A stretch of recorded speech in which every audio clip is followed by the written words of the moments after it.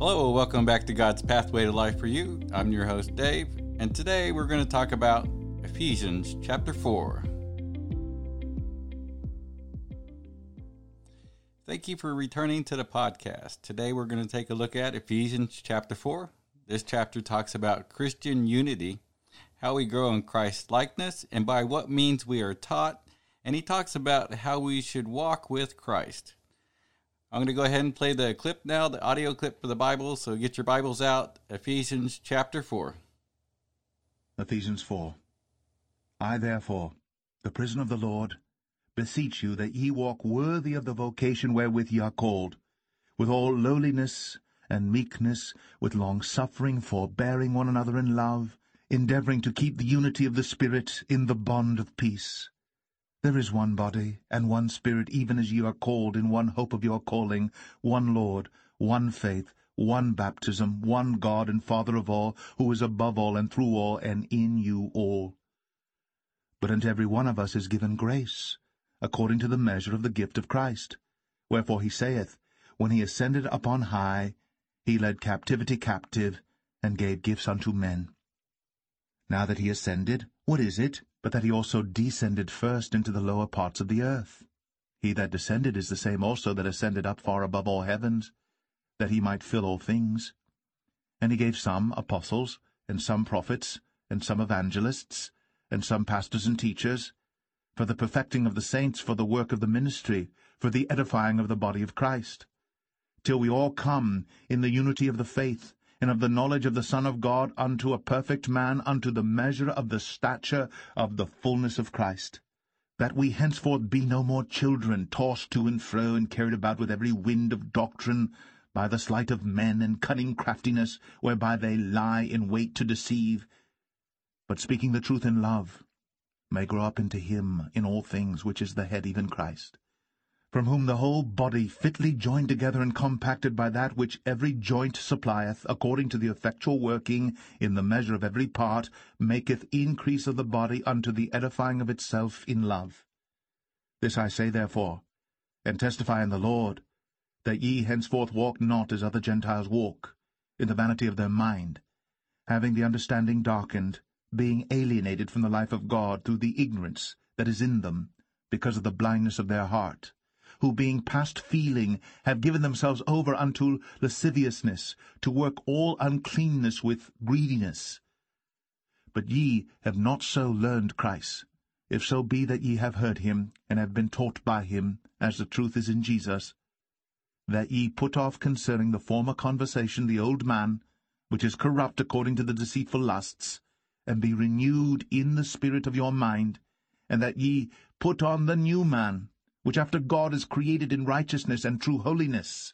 Wherefore, putting away lying, speak every man truth with his neighbour, for we are members one of another. Be ye angry, and sin not. Let not the sun go down upon your wrath. Neither give place to the devil. Let him that stole steal no more, but rather let him labour, working with his hands the thing which is good, that he may have to give to him that needeth. Let no corrupt communication proceed out of your mouth, but that which is good to the use of edifying, that it may minister grace unto the hearers. And grieve not the Holy Spirit of God, whereby ye are sealed unto the day of redemption. Let all bitterness, and wrath, and anger, and clamour, and evil speaking be put away from you, with all malice. And be ye kind one to another, tender-hearted, forgiving one another, even as God for Christ's sake hath forgiven you. Okay, so let's take a look at the first word that stands out to me. Let me get my Bible over here. We're going to look at the word prisoner. What does that mean? Well, let's take a look at it. What does computer say? Let's get on the internet and type in the computer and find out what the internet says about it. Well, it says it defines a person legally held in prison as a punishment for a crime they have committed or awaiting a trial. So prisoner, when he says, chapter 4, I, therefore, the prisoner of the Lord, beseech you that you walk worthy of your vocation wherewith you are called. Okay, well, prisoner. Well, I got news for you. That fits us right now. We're waiting to be put on trial for the sins that we did. Wait, what? What's this guy talking about? I thought all my sins were forgiven and I'm free from sin. Yes, that's true if you was lost. See, when they talk about, the Bible talks about saved and all your sins will be forgiven, they're talking, all that's directed at the lost. If you're a Christian, that no more applies to you. You fall into a whole different category. But if you're lost and you never had Christ in your life and you're seeking Christ, right now, you can have all your sins forgiven and you can be right with the Lord, because when you sin, that sin separates you. It puts a distance between you and God. We talked about that before. Now, for the Christians, it's a different story. But if you gave your life over to Christ and you commit sins after the fact, then you'll have to stand before Jesus with that sin and pay a cost for that sin. When you ask for forgiveness, God does forgive you. All that is true when you first come to Christ, but after you make your statement of faith, you fall under Jesus' court and the testifiers. Then all your good works and all your bad works will be put into the fire, test of fires. And the bad and evil sin you did will burn away, will go away like it never existed. But you could face loss at the test of fires too. If you never took that sin out of your life, it will be there waiting for you at the trial. And it could cost you a crown. A crown, that's what we're given. And we give those back to Jesus as a love gift for saving our lives. Okay, so when you die, you're going to stand, as a Christian, you're going to stand before Jesus. Yes, your sins are forgiven. And when God forgives you as your sins, you get aligned back with God. You're aligned back with God. And then when you sin again, you just get further and further away from God. Okay, when you go to the test of fires as a Christian, your good works and your bad works are going to go into the pot, and it's going to burn up. Okay, if you didn't have enough good works, and you didn't have enough good works, and your bad works are still burning in the pot, your bad works could cost you a crown because you never took it out of your life. See, you could suffer loss at Christ's judgment seat. Now, the only way to prevent that, I'm going to tell you how to prevent that. But remember that. So, your sins are forgiven. And the loss, when you come to Christ, yes, your sins can be forgiven. You can be wiped clean. You can be made white as white as driven snow as ever possibly be. Got to have that faith in your heart. But see, you're saved from hell's fire. You're never, as a Christian, and when you make your statement of faith, you're never ever going to see hell's fire. Now hear me. You're never going to see hell's fire. That is no longer an equation. That is no longer in the game for you as a Christian. And if you're lost and you give your life over to Christ, that's what you're giving up. You're giving up hell. Okay, that's out of the picture. That's gone. Hell's no longer in your picture. But if you continue to sin and you keep that sin in your life, it could cost you a crown. Now, we're going to be rewarded 5 crowns at the end of this all. And it could cost you a crown. I talked about this before. You could be standing there empty-handed at the judgment seat of Christ and not be able to give him a crown. But God loves us so much. God loves you so much that he figured a way out of that too. He gave you an out for that. So that way you don't have to go through that. That's the way you don't have to suffer a loss. So let's go over that. Okay, that being said, you have the power right now to remove the sin from your life today. Never see it at the testifiers. How? By repenting of the sin and turning away from it and turning to Jesus. When you feel like you're going to sin in that bad way, stop and pray to Jesus. Say this prayer. Hold me in your hand, Jesus, because I'm afraid I'm about to sin. And he will. It is just like that. Keep saying it in your head if you have to. or go get your Bible and read it. But turn to Jesus to fight your battles. If you want to win over sin, it's his ability, not yours, that wins the battle. I say all that from one word we see in the Bible. See how deep it can take us? One word, prisoner. We got all that from one word, prisoner. So let's continue. That we walk worthily of the vocation wherewith you are called. How do we do this? Paul tells us how to. We do this with lowliness, meekness, long-suffering, forbearing one another in love, making every effort to keep the unity of the Spirit in bond of peace. Okay, so let's go back and look at what lowliness means. Humility, modesty, lack of vanity. Meekness, that's Christ-likeness. That's Christ.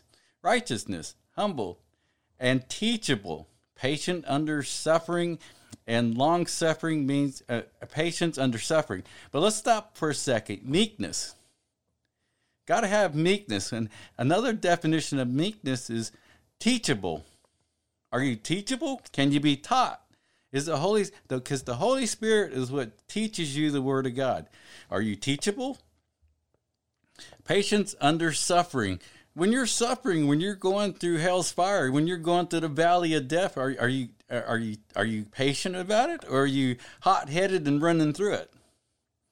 Are you responding or reacting? You know, because you don't want to react, you want to respond in grace. Long-suffering means to tolerate, having, or showing great patience in spite of trouble.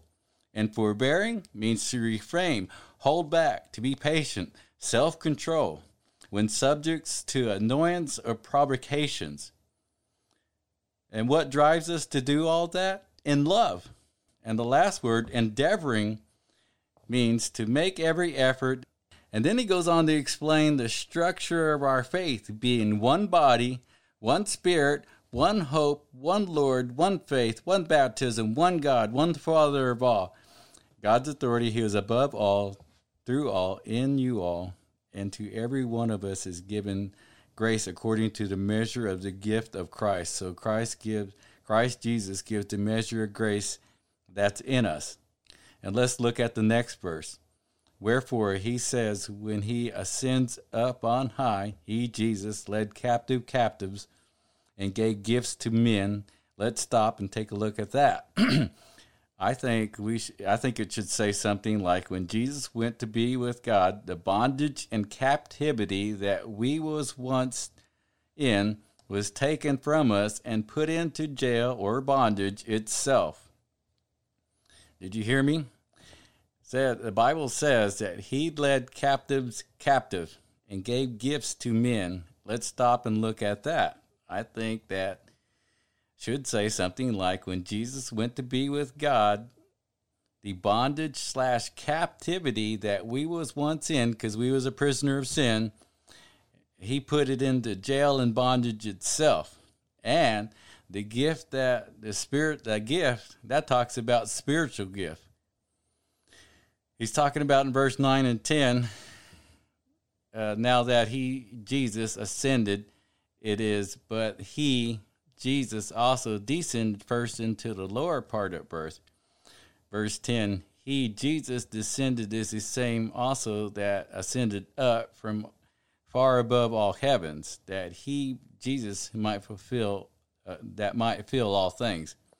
Now when Jesus descended, he preached to the people in Hades. All the lost souls that died prior to Jesus, they all went to Hades. And so when Jesus descended after the crucifixion, he descended down to hell or Hades, and he preached to the lost. And some people accepted salvation and some people didn't. There's always a group of people that's going to reject God. There's nothing you can do about that. You can preach to them till you're blue in the face. Their heart is a heart of stone, and that's just the way it is. There's some people that just are destined for hell, and there's some people that are destined for heaven. So make your choice. So the Lord descended into hell or to Hades, to preach to the people in Hades so that they might be saved. And when Jesus was done preaching to the lost souls, he went to sit at the right hand of God. And he gave some apostles and some prophets and some evangelists and some pastors and some teachers. So we see that God provided educators and guide for his people. And for what purpose? Well, verse 12 tells us. For the equipping of the saints. Why? For the work of the ministry and for the edifying of the body of Christ. Equipping means preparing someone mentally for a particular situation or task. And the body of Christ is you. You make up the body of Christ. You are the church. When you look at and when we look at ministry, what does that mean? The work or vocation of a minister of religion. So you are to work for the ministry so that you build up the body of Christ. And how long do we do this for? Verse 13 tells us, till we all mature in the union of the faith and of the knowledge of the Son of God, to a mature man, to the measure of the stature of the fullness of Christ. I think he's saying when we mature in understanding and faith that God placed in your heart, then that one day we will be like Christ, Jesus Christ, to the fullness of Jesus. We are in Jesus, and Jesus is in us. How great is that to know that Christ lives in us?